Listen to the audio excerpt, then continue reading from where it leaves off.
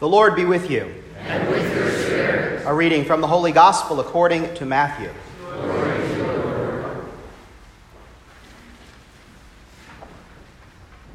At that time, Jesus was led by the Spirit into the desert to be tempted by the devil. He fasted for 40 days and 40 nights, and afterwards he was hungry. The tempter approached and said to him, "If you are the Son of God, command that these stones become loaves of bread."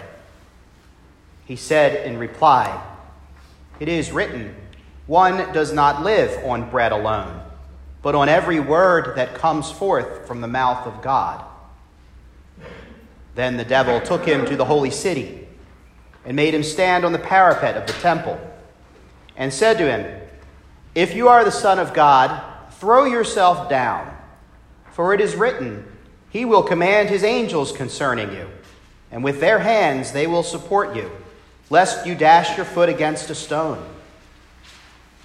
Jesus answered him, "Again it is written, 'You shall not put the Lord your God to the test.'"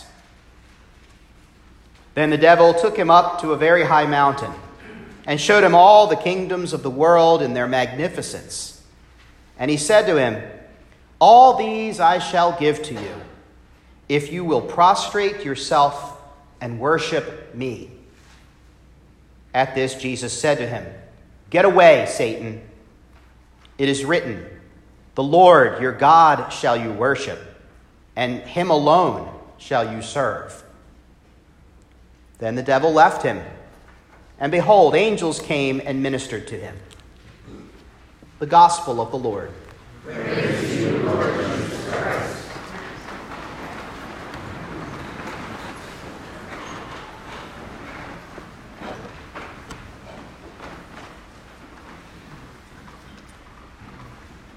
During the season of Lent, we are tempted.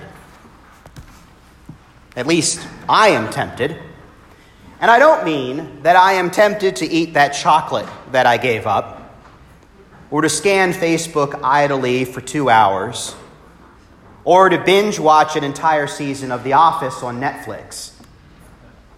The temptation of Lent, at least for me, is subtler than that. Maybe it is for you.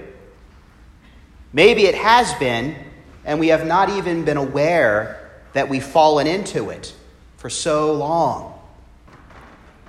The temptation of Lent is to believe the lie of the ashes.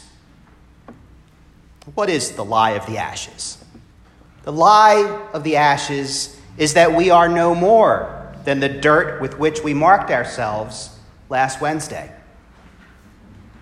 Lent is so often looked at as a gloomy time of the church's year, a necessary reflection on our sinfulness and what we've been doing wrong in preparation for Easter. And while that might be the practice of many of us, myself included, it is not what we believe. It is not what our liturgy professes.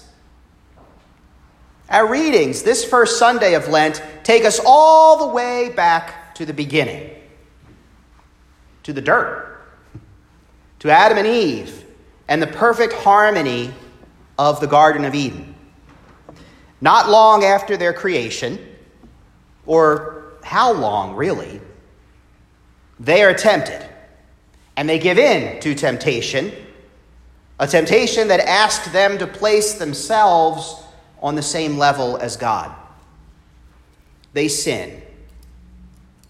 And then today, St. Paul continues that reflection in the second reading, reminding us that because Adam and Eve sinned, we have inherited that ancient sinfulness. This is what we know in the Catholic Church as original sin. However, that is not where the story ends. Not for Adam and Eve, not for Paul, and not for us.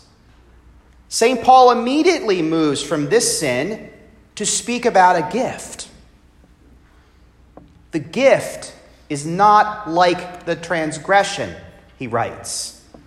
For if by the transgression of the one the many die, how much more did the grace of God and the gracious gift of the one man, Jesus Christ, overflow for many? We are blessed to get both sides of this divine story. The story of salvation. Jesus begins this Lenten journey with us today in the desert. There, he too is tempted. He experiences the dryness and the need of the empty wilderness, and the devil moves on him as well. As Jesus is tempted, he rebukes the devil each time. Now, we could just simply dismiss that and say, sure, but he's Jesus, right? Of course he's going to win. But friends, that is exactly the point. The entire point of these stories, the entire point of our very faith is that Jesus wins. He's already won. We don't have to wait until Easter, until some far-off time when we will finally defeat all the heavy hardships that plague our lives. We have already beaten them because Jesus has already beaten them. That is the gift that is not like the transgression.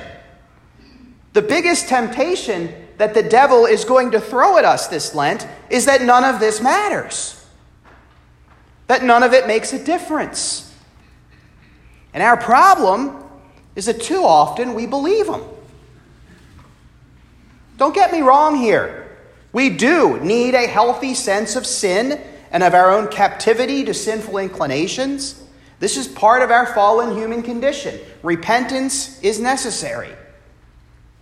However, it would be a mistake to forget that now, also a part of our human condition, we are also redeemed by Jesus Christ. This is the victory of Easter. Not this coming Easter, not April 12th, 2020, but of that first Easter when Jesus rose victorious from the dead. Because there, the death that came upon us all when Adam and Eve sinned was defeated. And the life of Christ now fills the hearts of those who have been incorporated into his body through baptism. The lie of the ashes is the devil's lie. You are not worth it. You are nothing more than the dirt from which God made you, and you'll just be going back there anyway. You can't win. Don't try. However, it is a lie. It is a lie. The truth is so much more wonderful than that. You are marked with those ashes, yes. It's how we started our Lenten observance. But we did it with those ashes in the form of a cross. The cross of Jesus, by which the devil and all his lies have been defeated. This is the great story of our faith, from our creation in God's love, to our fall through sinful pride, to our redemption because of God's gracious gift. Lent should be a time of repentance and renewal, but it should also be a time for us to come to terms with the fact that God loves us so much that nothing is going to stand in his way as he seeks to bring us home. Certainly not a few little ashes.